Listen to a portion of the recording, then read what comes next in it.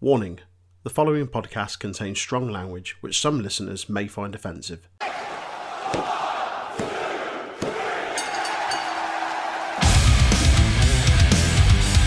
Hello, yes, Dan Housen here. Dan Housen has been summoned, raised via the internet, to tell you to please listen to Untitled Wrestling Podcast. Hello, everybody. Welcome to the Untitled Wrestling Podcast. It's Thursday. You know what that means. It's time for AEW Dynamite review. This week, it's a two-man booth. Jay is not well, so it's just me and Aaron. I'm Ben, obviously. Aaron's with me. Hello, Aaron. Hello. That was a little laboured. How are you, mate? You okay? Yeah, pulling double duty tonight. It's been the first one in about a month. I don't miss it. Yeah, so if anyone's not aware, Jay does like all the podcasts, so when he's not well, we all have to work harder, which is, it's a little difficult. We'll appreciate him a bit more now when he comes back. Yeah, so let's crack right into it. It's Jay's favourite wrestler out first.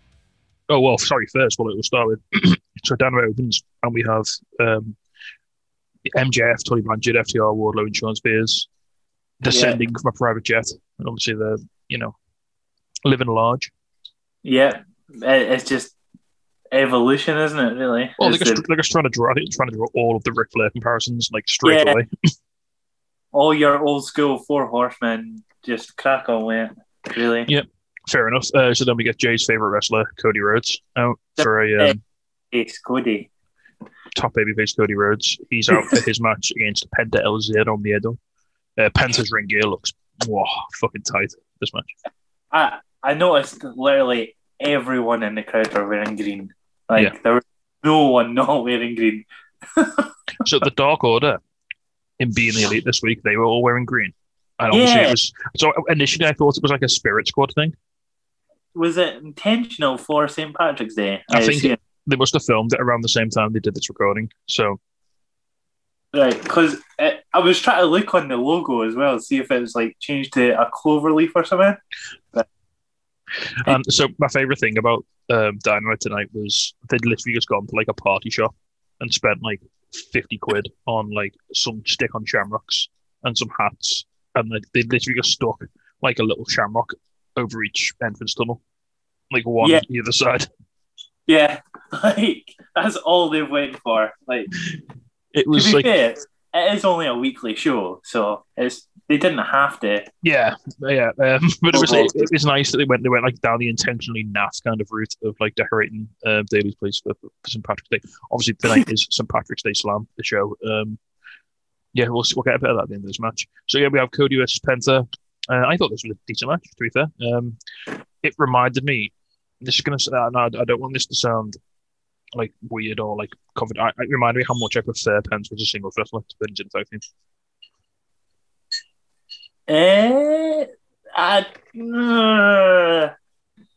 I'm more of a Phoenix guy than Penta. I think when you put Penta next to Phoenix, I think it makes Penta look worse.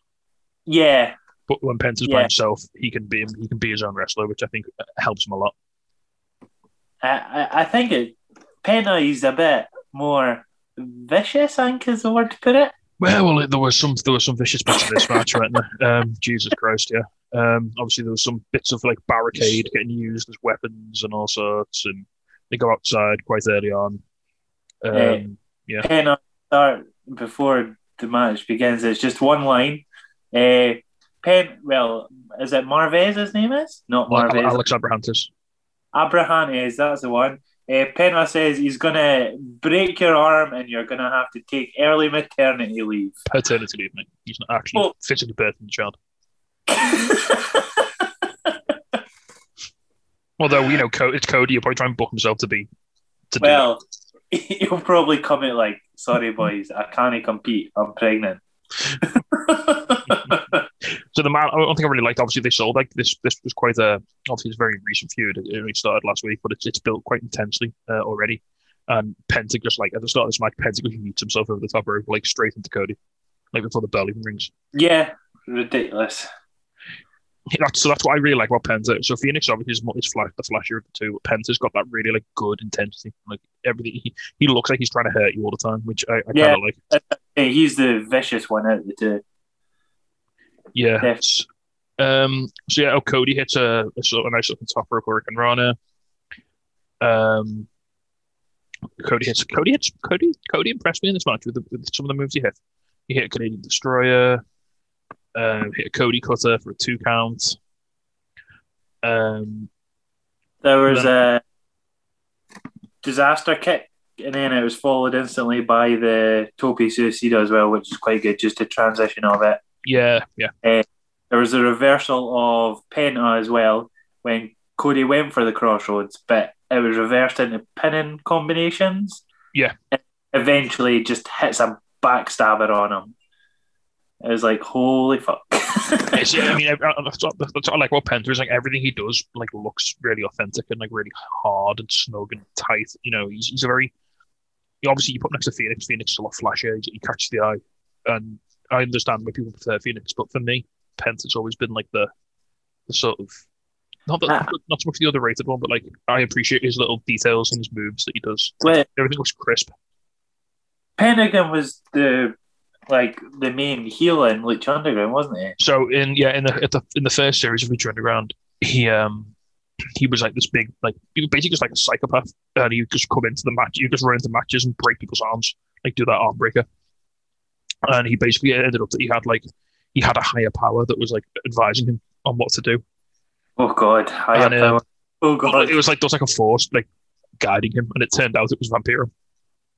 Yeah, I mean, fair play. And it culminated at the end of the season with them two having like a death match. Well, Vampiro and Penta.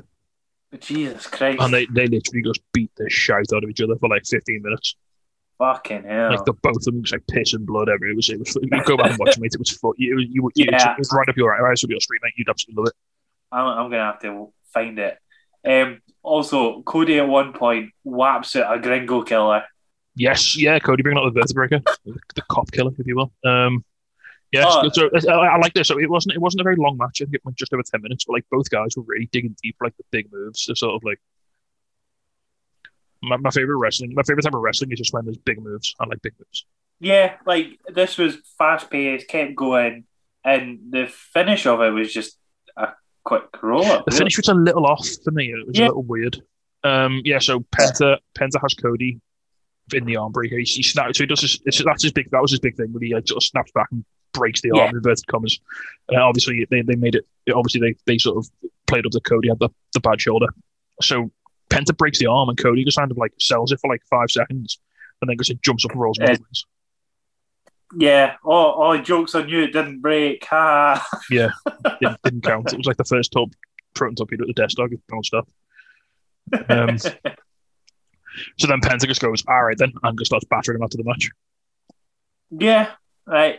And then is it Dustin and the Gunster come out? Yeah. Not QT Marshall. We have to. Yeah, and then as soon as he rolls out the ring, Penta, he fucking grabs is it a bowler's hat they call it? He tries on him, 3 different hats on the other side. Yeah. He just grabs up people and stuff, putting them on his head. Posing with them on, like leaning into them. I was like, there's a great picture on social media of Penta with like a green bowler hat on, which looks really cool. There's literally the gif of the camera just zooming into him with this hat on, just posing away. And then so Cody, Penta's on like the apron, he's on the ramp, sorry, and he waves his finger at Cody and like sticks his tongue out, side taunts with it. And then as he's about to leave, QT Marshall just kind of wanders in, like he's missed the bus or something. Yeah, like past Penta as well. Like, yeah, he just walks past Penta and he's like, well, nothing on us, mate. So obviously this is just they used this match obviously to obviously add another bit of fuel to the hotly anticipated QT Marshall heel turn. Oh, I can't wait.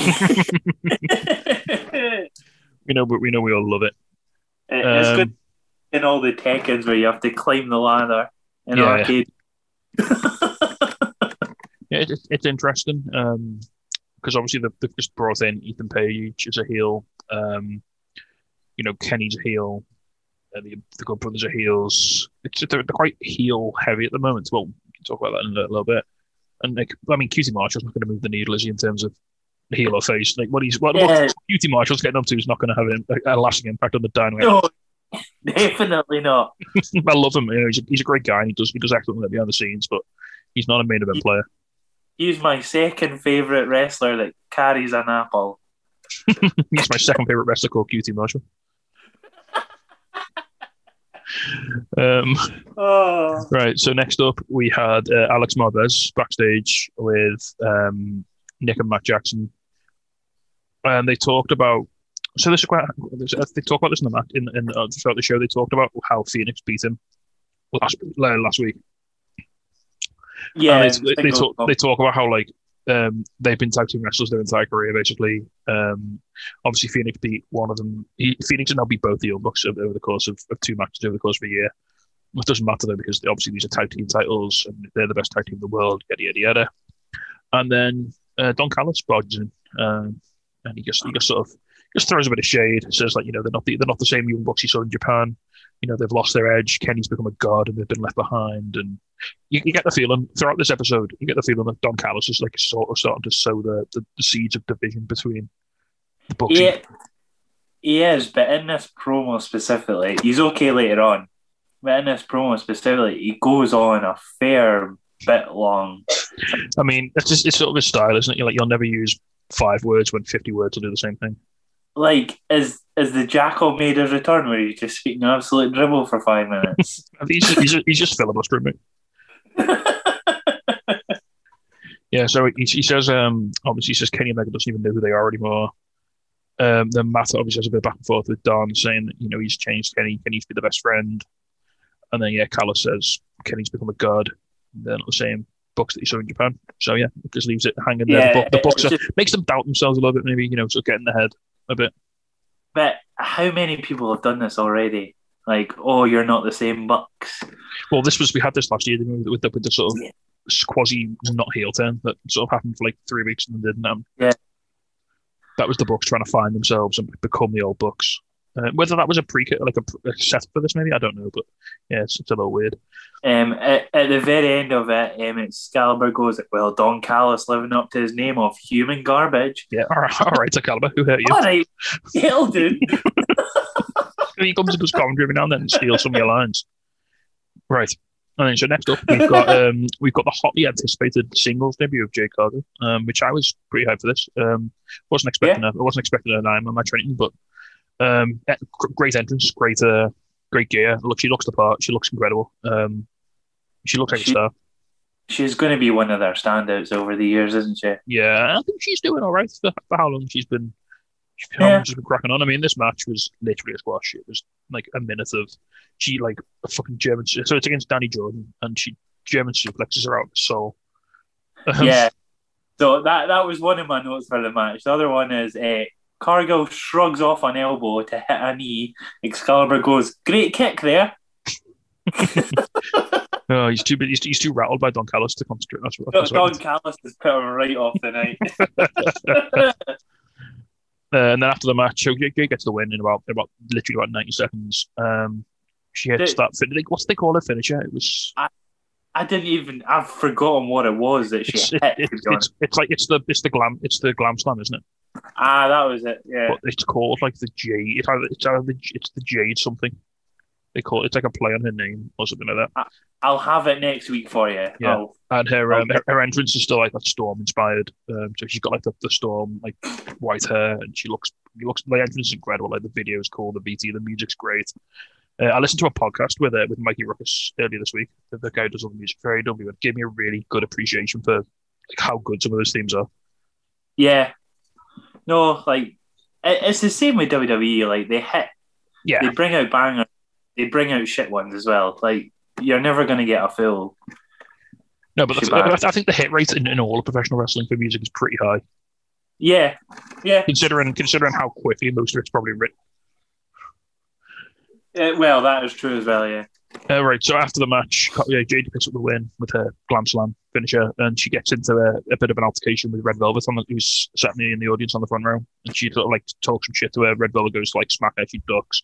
Obviously, they're going to carry this singles feud on, in down the line, which I'm down with that. I think it's a great feud for them both to have. It's going to push them both forward.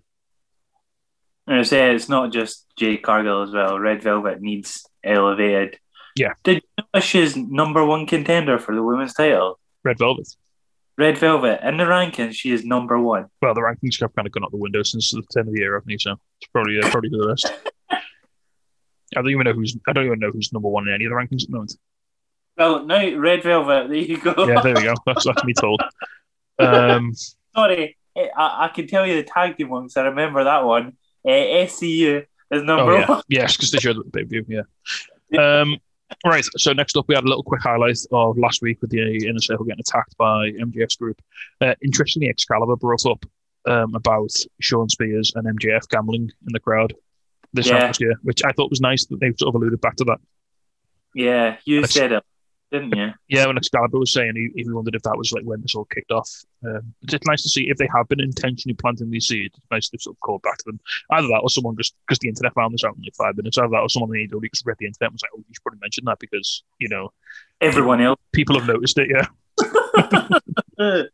So then we have MJF's music. We have the entire group. So that is MJF, Tully, FTR, Sean Spears, and Wardlow.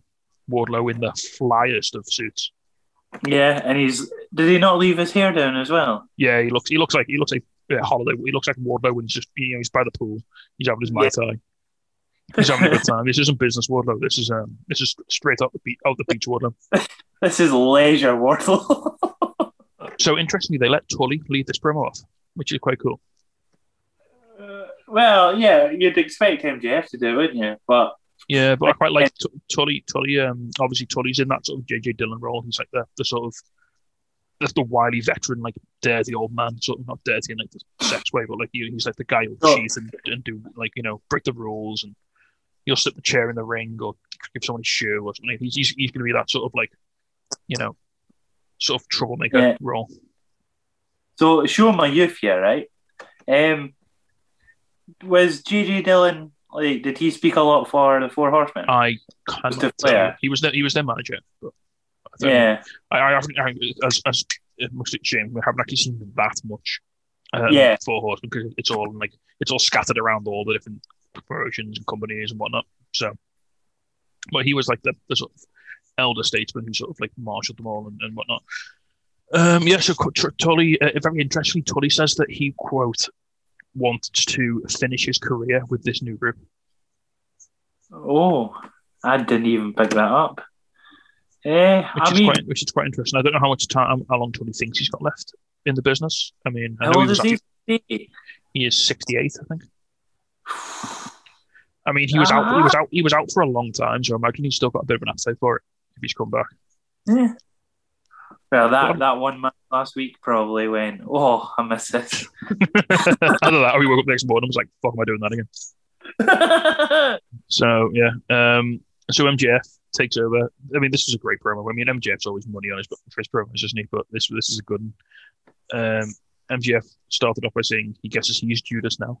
He takes so many great little shots at Jericho. Yeah, in this promo. Shots are ridiculous in this promo. I've got the 2 lines that really he goes in on Jericho. I think I know which ones they're going to be. Yeah, Chris, it definitely wasn't easy separating you and your little buddy Sammy Guevara from one another as I don't know, your left pick from your right.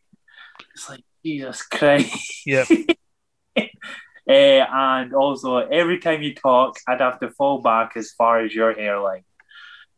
I don't think Jericho's hairline that bad, and I've just never noticed. He's definitely not as nasty as Matt Hardy. I think Jericho's hairline's doing all right, considering. Yeah, I think it's all right. Yeah, he's got more hair than a lot of us. Probably up at 50. He's got more hair than I've had for the last 10 years. So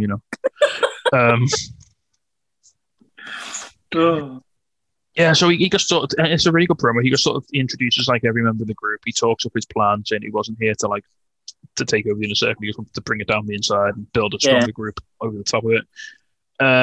He announces the name of the group as well as the Pinnacle. Yeah, when he introduces everyone, right, he goes to Wardlow, who is only 278 pounds. Oh yeah, there's no waist on Wardlow. He's all lean, man. Oh, but only I could have sworn he'd be like 300 at least. Nah, there's no overhang there, mate. He's all business. Fucking hell. He's made out of like sheet metal. Yeah. I can't wait for Wardlow to get pushed to the moon here. You know, it's going to be a year or so down the line, but the Wardlow push when it happens is going to be incredible. Oh, buzzing, honestly. I'm so ready for that. So he introduces everyone, which is really cool. It really bigs them up, makes them all seem really dangerous and like a big deal. Introduces the name as the Pinnacle. And he says, like, really nice. He said about Sean Spears, how he thinks he's been held down too long. He's always been a top guy, blah, blah. He also says about himself that he's only 24 and he's only going to get better and he's got a good 25 years left. Now, is that in the bracket, Jericho? Well, Jericho's just turned 50. Yeah, he also states he's only been on national TV a whole year and he's like the most talked about guy in professional wrestling. It's a fair point, to be fair. I mean, I was like, it's only been a year. But he near 18 months at this point, yeah. Yeah, it's ridiculous, though, that MJF is the guy. And then he finishes by saying they're going to take everything they want. They're going to take all the championships. And then he said, first of all, he wants the Inner Circle's locker room, so they're going to take that right now. And off they go. And then, well, Tony Schiavone finishes the segment where he segues into the next one where he goes, you know what he is? A decrepit little son of a butt. So he says the word decrepit, which isn't a good one. Yeah. He finishes with butt. Come on. I think he was grasping a bit there as he was coming in. All right, so next up we have something I was quite looking forward to here. We have Private Party and the Butcher and the Blade and Matt Hardy versus Jurassic Express. That's the full trio team. And Bear Country. So Boulder and Bronson Bear making their Dynamite debut, I believe. Yeah, because they've been on Dark the whole time, haven't they? Yeah, I had to pop the Extractor fan on there. Yeah, turn the hustle on off. It was the Butcher. We had Luchasaurus and both members of Bear Country all in the same match. Oof. This was hostacular. Marco Stunt must have felt so like inferior. Well, there was definitely a moment. He definitely felt inferior when he was taking that shove out the ring. there is that, yeah. So there's a little promo start. Matt Hardy says, you know, the more money his brand make, the more money he makes.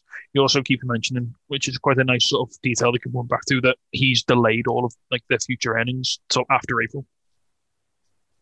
Because obviously he has to give Hangman all of his money, so he's been very clever in keeping the continuity. That he's basically saying like all of these new contracts I've signed, they don't come into effect until the 1st of April. So Hangman's not getting any of the money off the Butcher and the Blade, etc. Which I think is pretty cool. It's a cool way of like keeping that sort of thread going. Yeah, it keeps them like safe. It just makes sense, doesn't it? Like they have that stipulation, so it's a nice way to sort of keep it relevant. So start of the match, we've got a big sort of bunch up outside of all the heels. And then Bear Country and Luchasaurus just throw Marco Stunt into low orbit, basically. It wasn't even Luchasaurus. It was like he was standing there talking to, was it Jungle Boy, I think?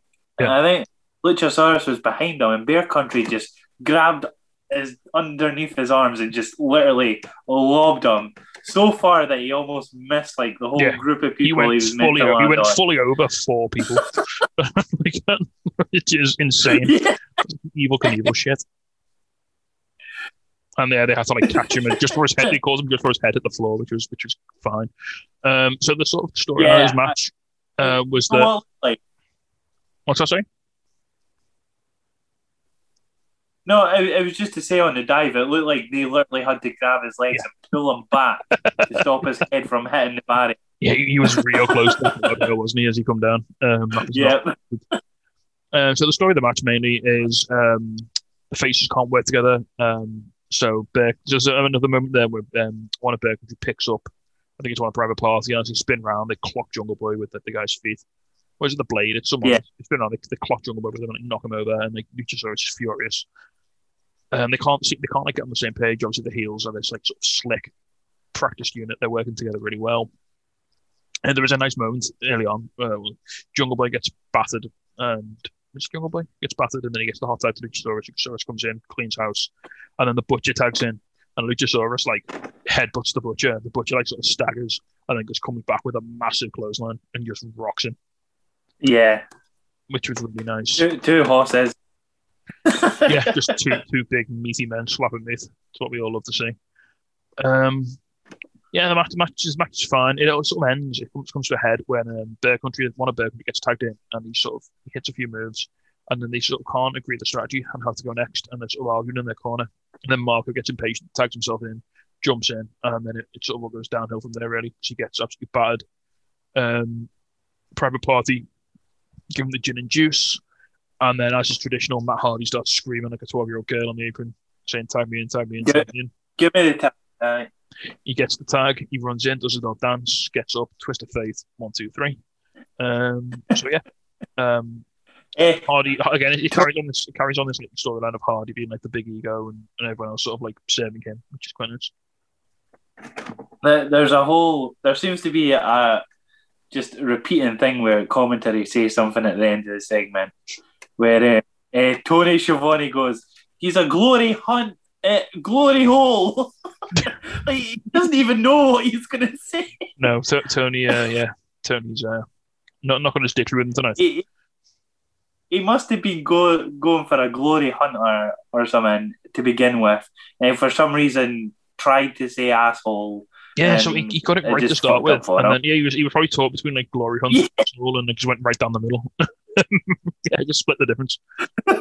So post-match as well, we get some like little shoving and arguing between Jurassic Express and Bear Country. So I don't know whether there's going to be a little feud there. Maybe they're sort of building to something, a little program. I mean, just give me more Bear Country on Dynamite. I think they're really good. I think they're polished. I think they're ready to go. You can put them on TV. I'm ready to see more of them. Totally agree.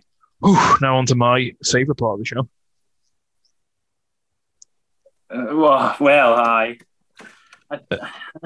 We've got Jon Moxley and Eddie Kingston with a very casual, very unscripted promo.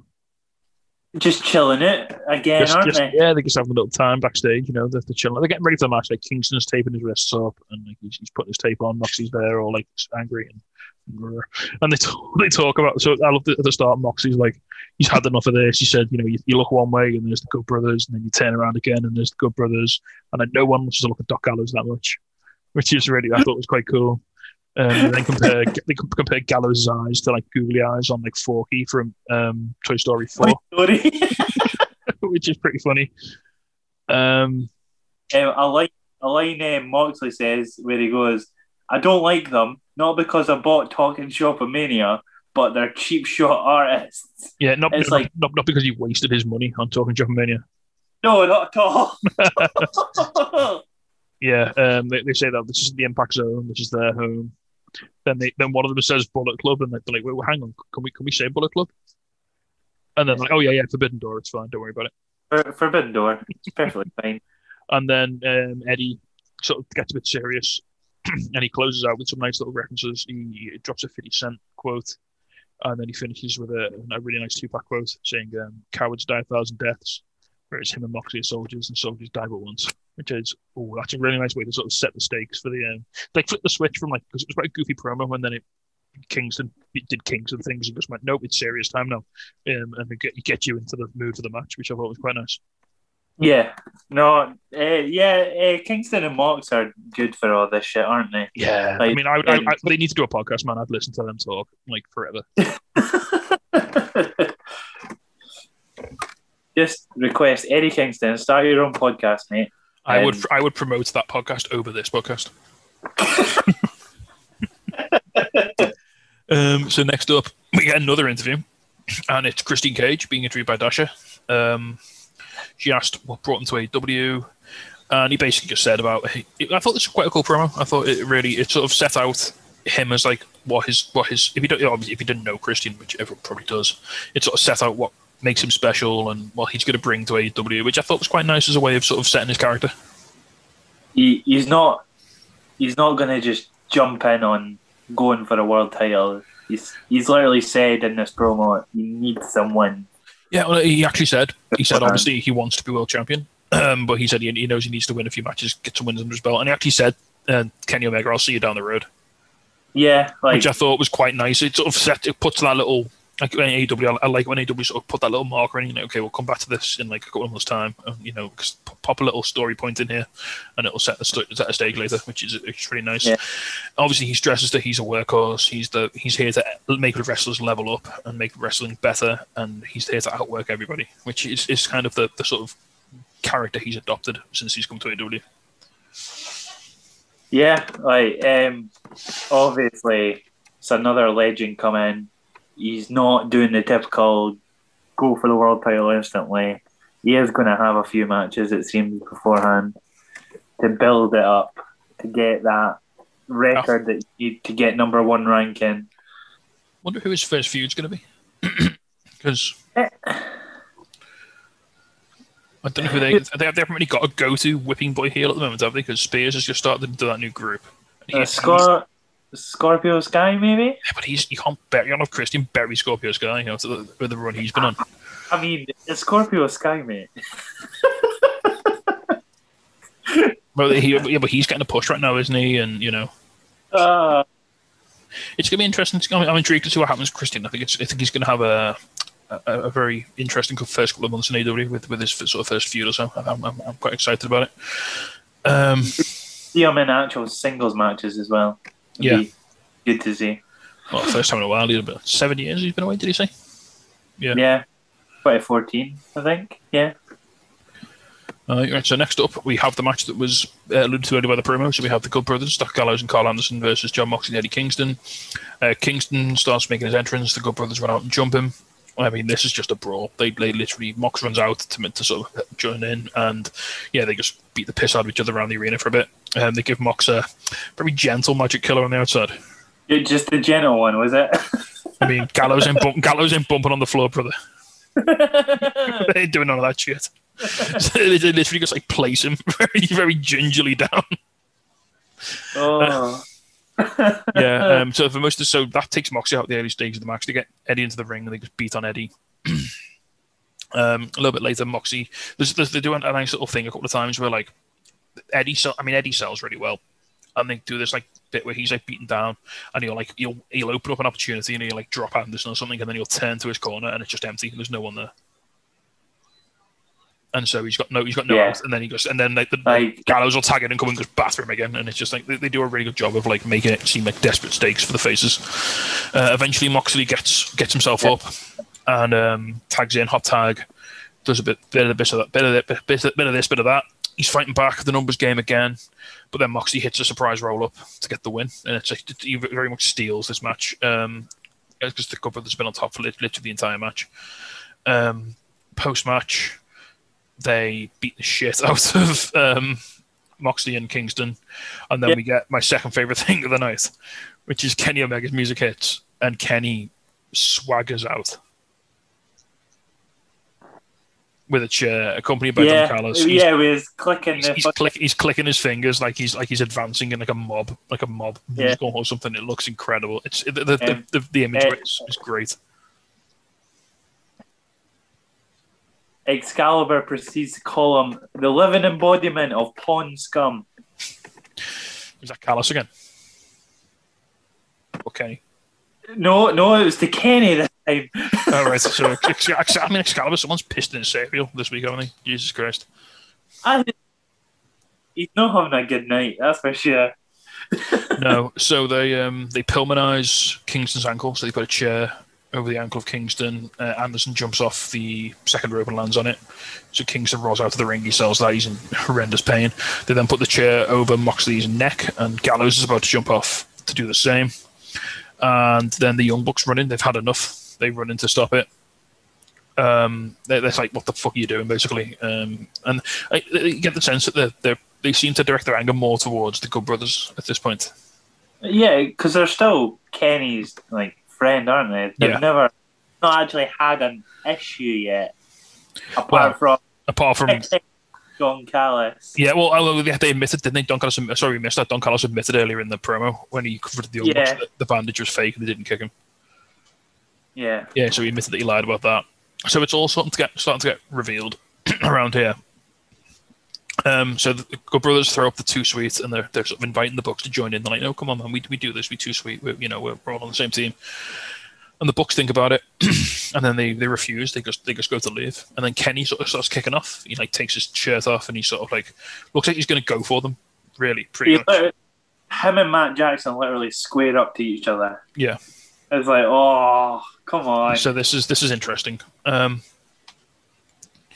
as that's happening, Moxley gets back in the ring with a chair, and he sort of clears the ring by sort of a couple of wild chair swings and the heel scarper. One thing I love about this, a little detail.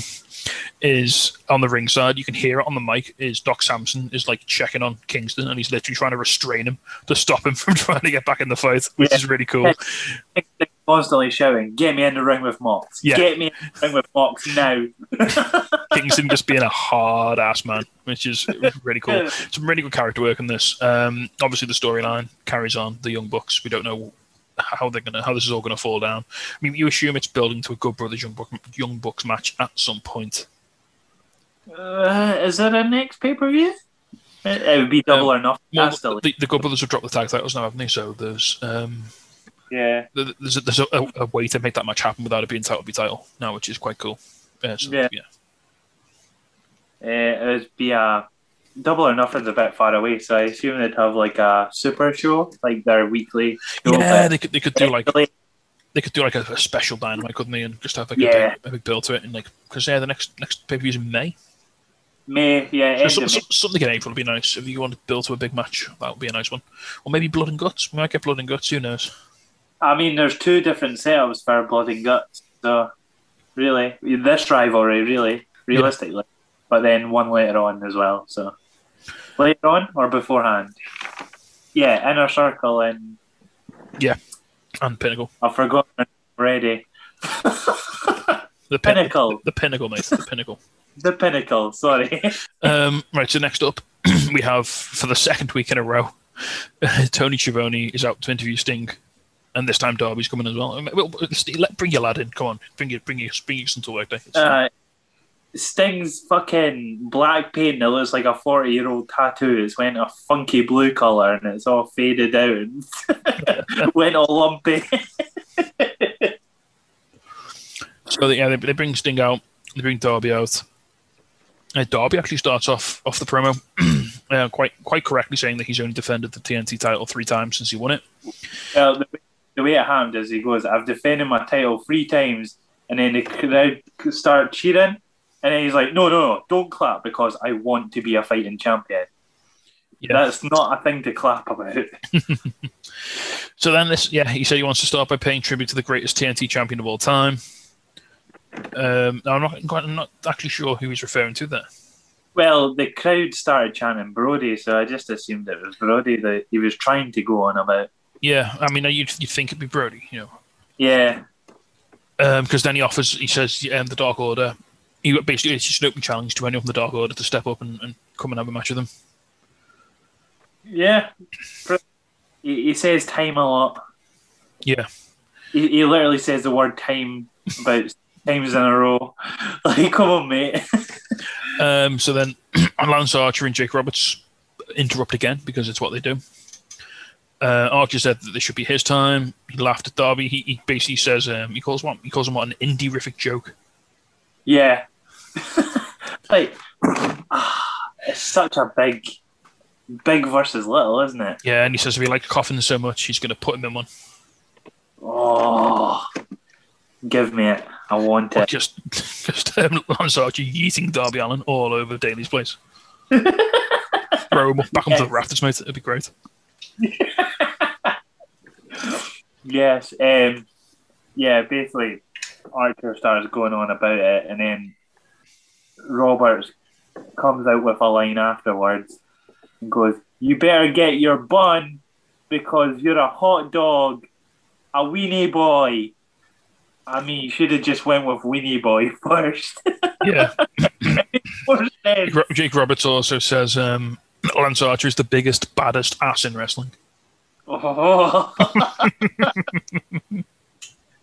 More ass talk. Jake Roberts loves some ass talk.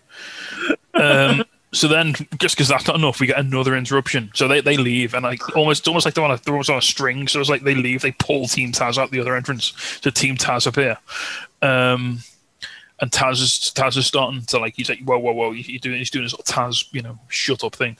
And as he's doing that, Cage rips the mic out of Taz's hand and says that he's going to talk today. And he walks up to Sting and says he's got something to say. And he says basically to Sting that he really respects him, which is nice. Yeah. Also, no matter what Stark says, with or without your bat, you've still got it. Yeah, he says he's still an icon, no matter what Ricky Stark says. And then Ricky Stark's back like behind. You can just see him over Cage's shoulder. Looks like someone's just like shot his mum in front of him. He looks like so horrified by this. The fuck he did, mate. You're a man. He's having absolute conniptions behind Brian Cage. Like he's furious. I did huff when Team Taz's music started playing, but because we got the different promo, it wasn't typical Taz. This felt like it wasn't Team Taz versus Sting. This was like an issue developing within Team Taz. So now it's like, what are they gonna do about Brian Cage? Because he clearly he's misaligning from the sort of Team Taz principle, which is interesting. I definitely preferred it to what's been happening, but yeah. There you go. If you just get face Brian Cage and heel Willie Hobbs beating the piss out of each other for a bit, I'm okay with that. Ricky Starks just cries in the corner. The meat on meat action. Alright, so then next up, we've got a little video package on Scorpio Sky. He's sort of saying, I mean, this is kind of odd, this, because it's obviously he's sort of saying why he's a heel now, and it's quite relatable. Yeah, to be fair, a lot of heels say this, but in this case, you kind of go, oh yeah, actually that's a really good point.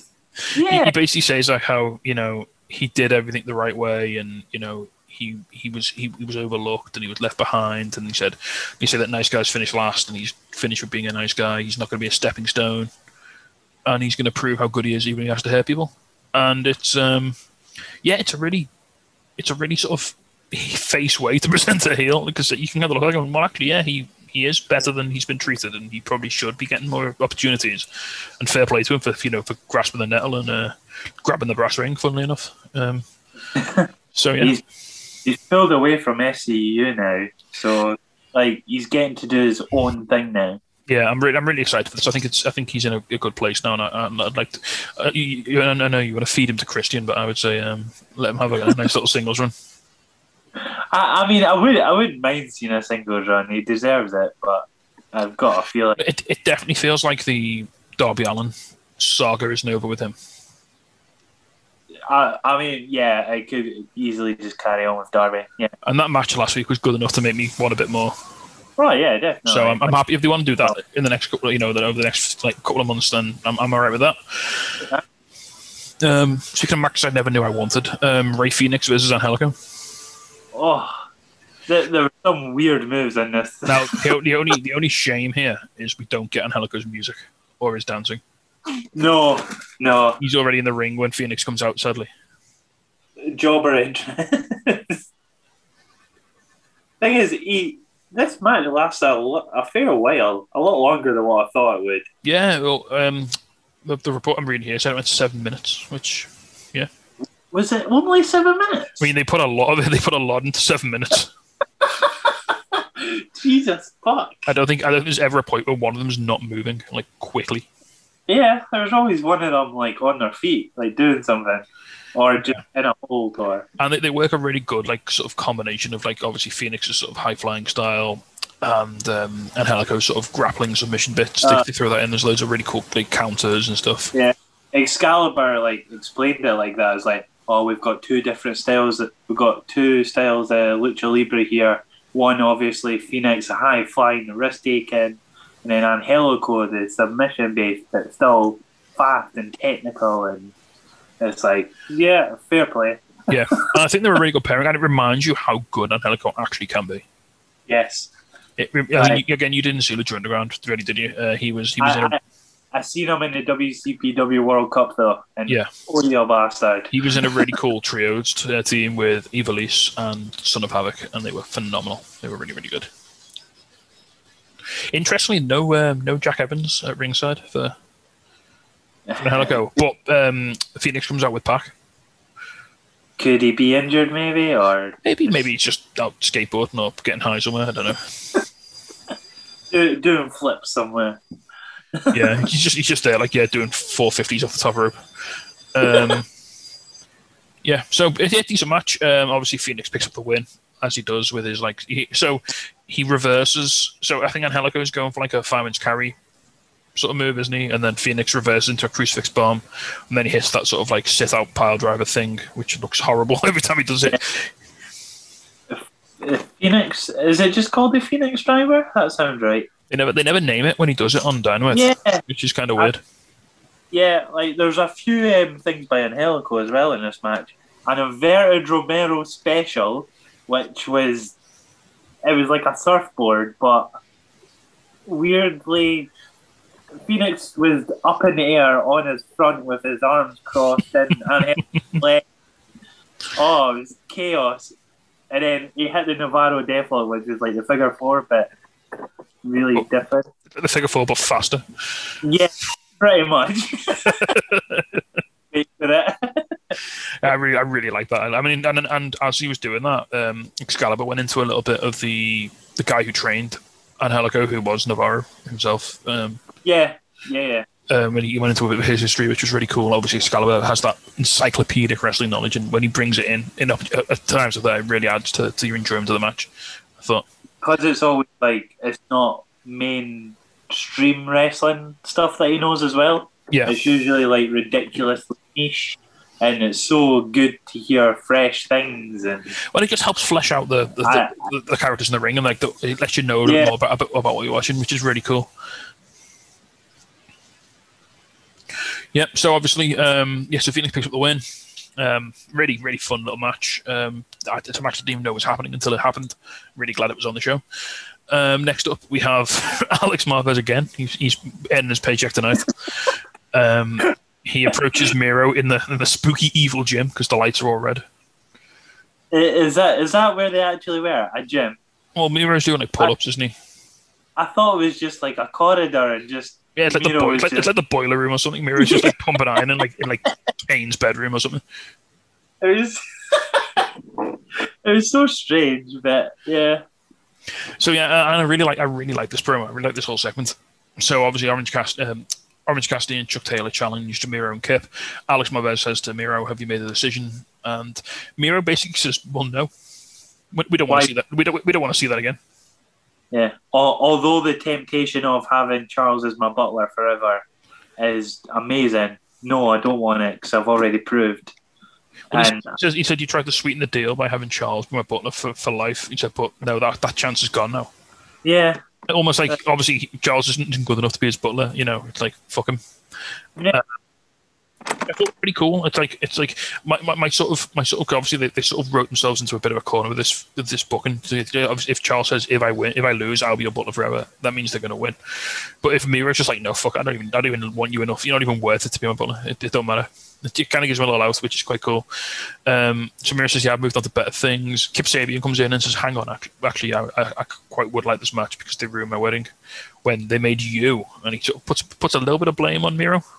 Yeah, they made you knock my wife into the cake, and Miro just loses his shit because like it's like that sort of like new sort of like angle they've got where like Miro's getting a bit psychopathic and like Kip is probably shipping at him at some point.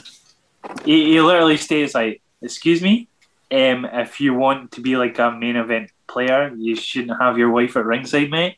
Yeah, like fuck off. he says, "If you want to take my advice, don't have your wife at ringside," which might be a little backhanded swipe. Maybe. He said, "Yeah, the worst thing for your career is having your wife at ringside. Tending to your wife isn't more important than winning a match." He says, "When the bell rings, I don't care about him. Miro says he doesn't care about Kip, his wife, or his family drama. All he cares about is his destiny. He said he needs to be world champion. And Sabian says he wants that to happen for him. And then Miro sort of like snaps out of it and he sort of gets him in like a little like chummy headlock. He's like, outside the ring, I'm still your mate. Don't worry about it. You know, but inside the ring, I'm going to do a murder on you." Yeah. And then Miro walks off. And then Marvez asks Kip if they accept the match. And Kip says, of course they do. So, I mean, does anyone think that this is not going to end with Kip costing Miro the win and Miro beating the shit out of him? Yeah, or just Miro's not even going to show up. One of the two. Yeah, it's going to end badly for Kip Sabian because Yeah, of pretty much. yeah. So there you go. They announced some matches for next week. We're getting Nyla Rose versus Ty Conti, Kenny Omega versus Matt Sydal, the match that was set up on Dark Elevation. If Matt Sydal beats Kenny Omega, he gets a title shot. FTR and Sean Spears versus the Varsity Blondes and Dante Martin. And Darby is the other member of Top Flight, is he injured? I couldn't tell you. Because Dante's been doing a few singles matches, so maybe there's something going on there. And then we go backstage with Alex Marvez again. Like, how does he get around? Has he got like a secret tunnel in there or something? He's in the Dark Order's clubhouse, and they ask the Dark Order who's going to accept the open challenge. Negative One pops out and says it's going to be him. Eva Luna says maybe in 10 years' time, and then they all start a decade, Brody. You're 9. Which is fair play. Eva Luna knows the score, and they all start sort of debating like who's going to do it. And then Alex is like, "What about John?" And then John says he's the meat man, and they all start chanting meat. So Silver is the pick then. Yeah, so it's going to be John Silver. Just like that, okay. Start talking about meat, and then that's how you get him on side. It's fine. I mean, I am looking very forward to Silver versus Darby. Yeah, it's going to be a real chance for them to both show what they can do. Yeah. Oh, right. Okay, we sort of rushed through the rest of the show because we need to arrive here. So at this point, as Justin Roberts announces, AEW as a show has ended. The lights go off and the lights will come back on, and whatever happens after that point is none of the responsibility of All Elite Wrestling. Yeah. So this is pretty cool. So this is not only the first women's main event on Dynamite, it's also the first lights out unsanctioned match on Dynamite. Obviously, there has been one between Moxley and Kenny, but that was on a pay-per-view. There's been one on Dark as well between Omega and Janela. That was a banger. It was a banger for a Dark match. Yeah, that was like a pay-per-view level match on Dark on YouTube. Yeah, Janela taking years off his life for like fucking 20,000 YouTube views. Okay, so before the match even starts, Rebel blindsides Rosa with a crutch. Rosa goes after her. Rebel tries to defend herself. Then Britt just like spears her through the ropes right onto the ramp. Then hits an air raid crash on the outside. We're not fucking around here. This is straight in. There's no 5 minutes chain wrestle to start this off. It's straight to the nasty. Then the announcers obviously at this point feel the need to emphasize that this is a no DQ match, despite what we've just seen. Oh yeah, mate, because they didn't notice that already. So then Britt Baker, she's swinging a chair. I mean, I must admit, it gets even better later on. But Britt's playing to the camera in this match is phenomenal. Oh, she's fantastic this match. Yeah, like just her facial expressions. Yeah, she looks. She does a great look down the camera, and so she hits Rosa with a chair. She turns around, she's doing like the DMD thing to the camera. She turns around, and Rosa just lashes a chair into her face. Yeah, Rosa proceeds to pick up that chair, just smacks Baker with a chair constantly. Just does a quick dig on fucking Rebel at the same time. Yeah. So then they have like a little bit of a fight around the outside. There's a very snug, tight-looking curb stomp onto the steel steps by Britt on Thunder Rosa. Oh, it's rough, isn't it? Yep. that looks like she caught some of that. Excalibur states Rosa's head off that diamond-like texture, mate, is just fucking textured aluminium for grit. Settle down. Rosa comes up from that and she's busted open, and there's a really cool shot when she gets back in the ring of like, so she's got like her face painted half of her face, but then somehow they're not because where she bladed, like the non-painted half of her face is just red. Yeah, with blood. It looks so cool, and this is shocking. Like this is the first time on a TV show. This is the first time in a long time I've seen women bleeding on TV from the head. I genuinely don't think a woman is intentionally bladed like in a match. No, there was definitely a Daphne match in TNA. Right, minus TNA. I'm sure there was like a Daphne ODB match where they bladed or something. Daphne was a riot, though. Like the last time I saw blood in a women's match, or blood in a match involving a woman, was in that deathmatch tournament me and Jay went to last year, which had 2 women in it. But for network television to put women in the main event, television, yeah. I'm like, every time I think of one, I've got Trish Stratus, but her nosebleeds, or Becky, but she gets her face absolutely cracked, and it's not even in a match. And just to clarify, this was the last match of the show. The Mummy, Tomb of the Dragon Emperor was coming after this. Can you imagine if you put TNT on 10 minutes early, waiting for the Mummy to start? Your nan puts TNT on, and there's fucking Thunder Rosa pissing blood all over the screen. I don't want this shit on my TV. I want to watch the Mummy. That's not Brendan Fraser. What's going on? So they get back in the ring. Rosa's bleeding. Rebel sets up a table on the outside. Rosa sets up a table on the other side of the ring. Then we get Rebel puts a ladder into the ring. This was nasty. Britt Baker's sort of sorting the ladder out. Thunder Rosa comes over, gives her a bulldog face first onto the ladder. Then she puts Britt in the corner, puts the ladder. She hits a running double knee, like an Andrade style running double knee. Then she puts the ladder in front of Britt's face, gives it a running drop kick. Yeah, into Britt's face. I've got an issue here with commentary because Excalibur goes, I think that went into her neck. That was from Tony, sorry. Then it goes to Excalibur, where he goes, I think it started with the bulldog, then was exacerbated with the drop kick, as in she bleeds. She wasn't bleeding before that corner because the camera... Now you say Britt bleeds. Jesus Christ, she bleeds. Like, she comes off from that ladder spot, and her entire she's not quite Eddie Guerrero bleeding, but Jesus Christ, there's a lot of blood. There's blood on the mat. There's blood on her arms. Like, it's pissed out everywhere, right? And then eventually it calms itself down, but it still doesn't calm itself down because it gradually, slowly just thickens and gets worse. Rosa just like Rosa's cook just like heals up like over the course of like 10 minutes. Yeah, like, see, this is my question now.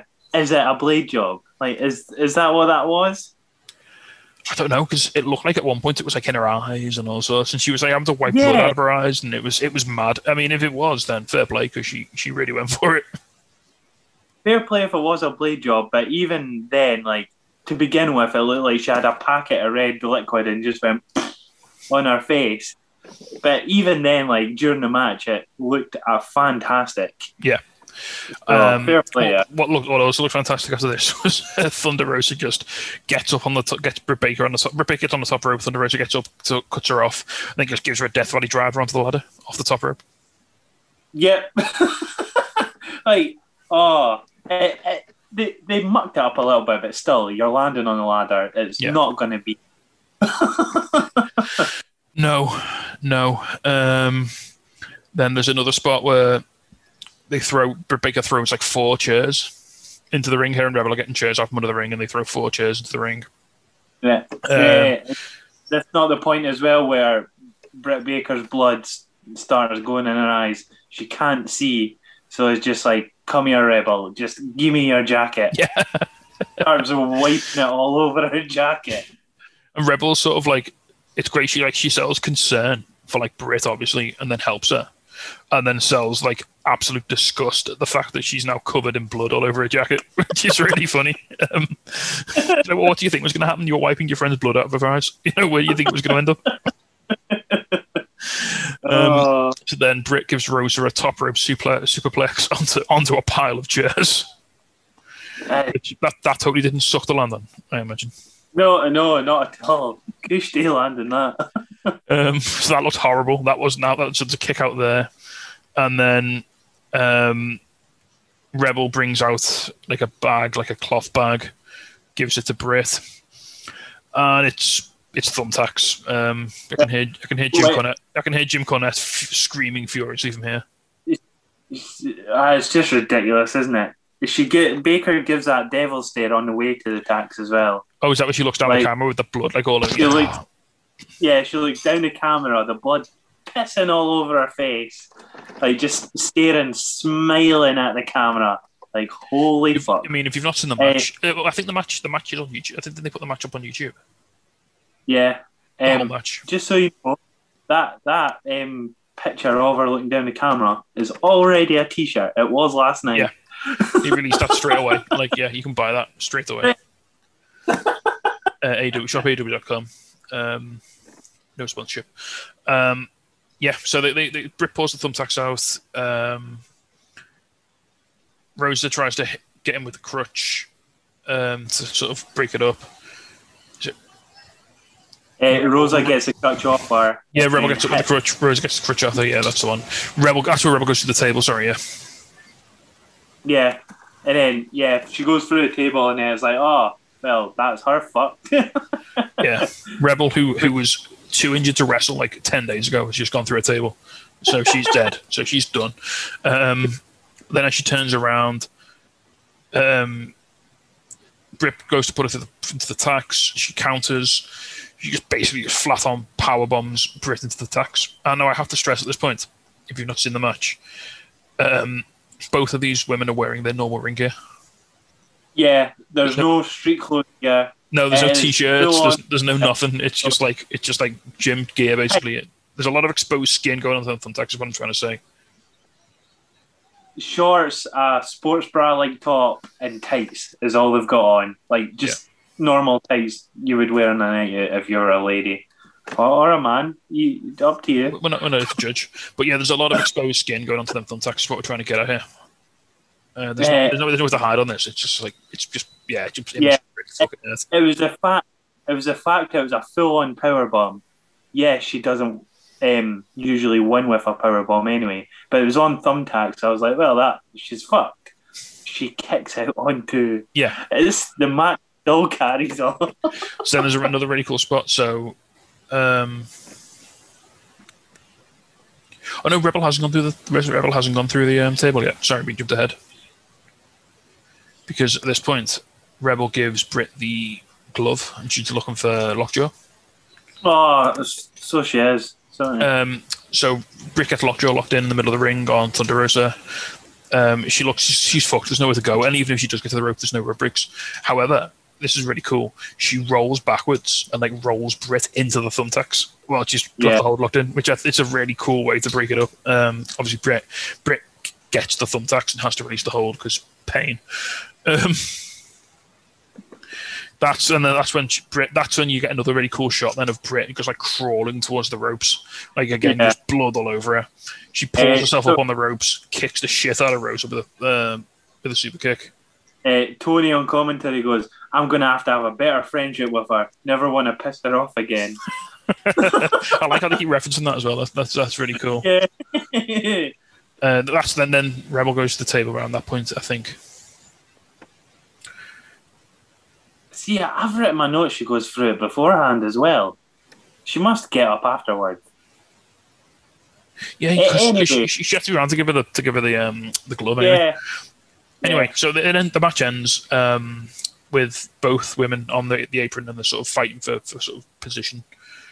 There's a table below them on the floor, and Rosa gets Britt up, hits the Fire Thunder Driver off the apron through the table. No messing about, just straight through. The table separates, so it's not even a really thin cushion. It's just straight under the ground. So this is shades of. This reminded me of the Brody Cody rematch, that table spot they do on the outside. Oh yeah, aye. It had that same sort of. It's another one of them that made me go, "Oh shit!" when it happened.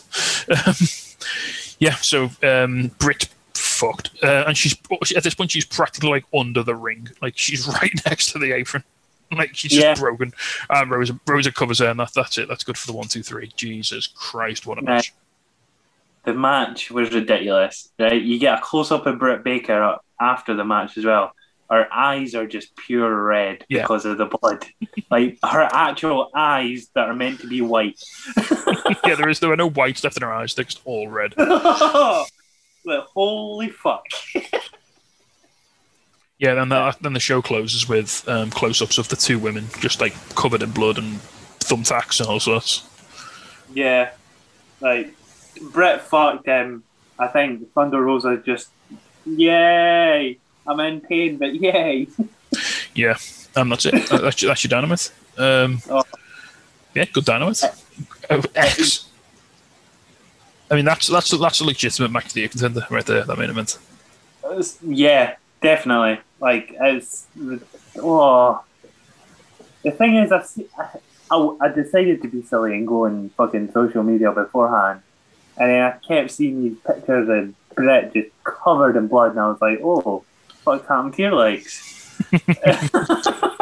And then watched the match and went, "Oh, okay, fair enough." Yeah. Is there any point in doing highs and lows this week? I mean, we have a joint high at the main event. I think it's safe to say we're both going to pick the main event as our high of the night. It has to be. Right, see, I had this issue with NXT again of... I think the 10-man tag match is going to be Malo, because fair enough, it was tags and them wanting to be together, and it just wasn't for me. I got a bit bored. It was more storyline, wasn't it? Yeah. Then I think they could have. I mean, it was a 10-minute match. They could have done a bit more with it, maybe, like in the actual wrestling part of it. I suppose. You're not wrong there. Fair enough. I'm going to take the ending to the Cody Penta match. I just thought it was a bit weird. I mean, I've someone who's watched a lot of Lucha Underground. I know how I've seen people sell that arm breaker as like a legit career ender, and to see Cody literally spring up and roll someone up like 3 seconds after taking it is a bit weird for me. So I'm going to say the ending of Cody versus Penta. The match itself I really enjoyed, but the ending sort of left me a little bit cold. No, I'm totally in agreement with you. Like, it's Cody just getting a win again. Like, he didn't need it. No. Why tend to roll him up? I mean, Cody looks strong, mate. You know, he's the boss. Yeah, so that's this week's Dynamite. Yeah, decent. I mean, considering we're kind of in the sort of the desert between two pay-per-views, and it's, you know, you'd expect there not to be an awful lot going on. I think they did a really good job of progressing storylines this week, put on some great matches, a fantastic main event, and yeah, I'm just continually excited to see where all these stories are going to build to. Yeah, no, I enjoyed it. A good show. We're building up to stories now. It's fresh off a Revolution. Just restart. Aye. So, Aaron, if people want to tell us about what they thought of this week's Dynamite, how would they go about doing that on the social medias? You can get us on Facebook and YouTube at Untitled Wrestling Podcast, where you can obviously speak to us and get all our old videos as well of wrestling or gaming. Take your pick. If you want extra gaming, go to Twitch at Entitled Rest Pod. Go to Twitter on the same tag, and you get all our classic bands. Yeah, also I'd say if you're on Twitter, if you want some nice wrestling adjacent things, Aaron has a recently launched Twitter account where you do a lot of historical on this day, sort of tweeting about like wrestling stuff that happened, and it's not necessarily the ones you'd think of, so it's quite cool to get like an alternative perspective on wrestling history. Or I call New Jack out, one of the two. Or you call so you're gonna get before Aaron gets legit murdered by New Jack, go and give him a follow on Twitter. Also, I'd like to tell you, if you would like to buy some beard products, please go take yourself along to thatchface.com. You can get some great beard equipment there. You've got oils, you've got brushes, they do little gift sets, apparel, beanies, hats, flip-flops, t-shirts, the lot. You can use a code TroyXL85. It gets you 20% off, and also all of the products they sell, they give a proceed of the sales to testicular cancer charities, so you're helping a good cause. And I will also do a bit of shameless self-promotion. If you'd like some top wrestling themed beers, you can take yourself over to topbrewing.com, head to our online shop. We've got a range of beer on there you can buy. We're launching new beers all the time, and then on to WrestleMania. We're going to have some big WrestleMania packs going, like some sort of survival packs. It's a big week of wrestling. You might need some beer to get through it. We'll have you sorted there. So topbrewing.com, check that out. And that's about it. Anything else you want to add, Aaron? Anything you're up to this weekend, Sonic, or anything like that? No, just I'm back with you guys on Saturday. We're all together on Saturday. We might throw a State of Decay in during the week or over the weekend at some point. Yeah, check us out on Twitch. We do our little gaming Saturday night social gaming stream every Saturday. You can come and hang out. You can even get involved. We do a lot of Jackbox. You can join and play with us. That's really cool. join our Discord as well, Untitled Rest Pod, if you want to get involved with some of the gaming. We're a friendly bunch. We play games on a Saturday night just to sort of keep everyone laughing. Basically, it's just a bit of good fun. And yeah, that's about it. So thank you very much for listening, and we'll catch you next time. Bye.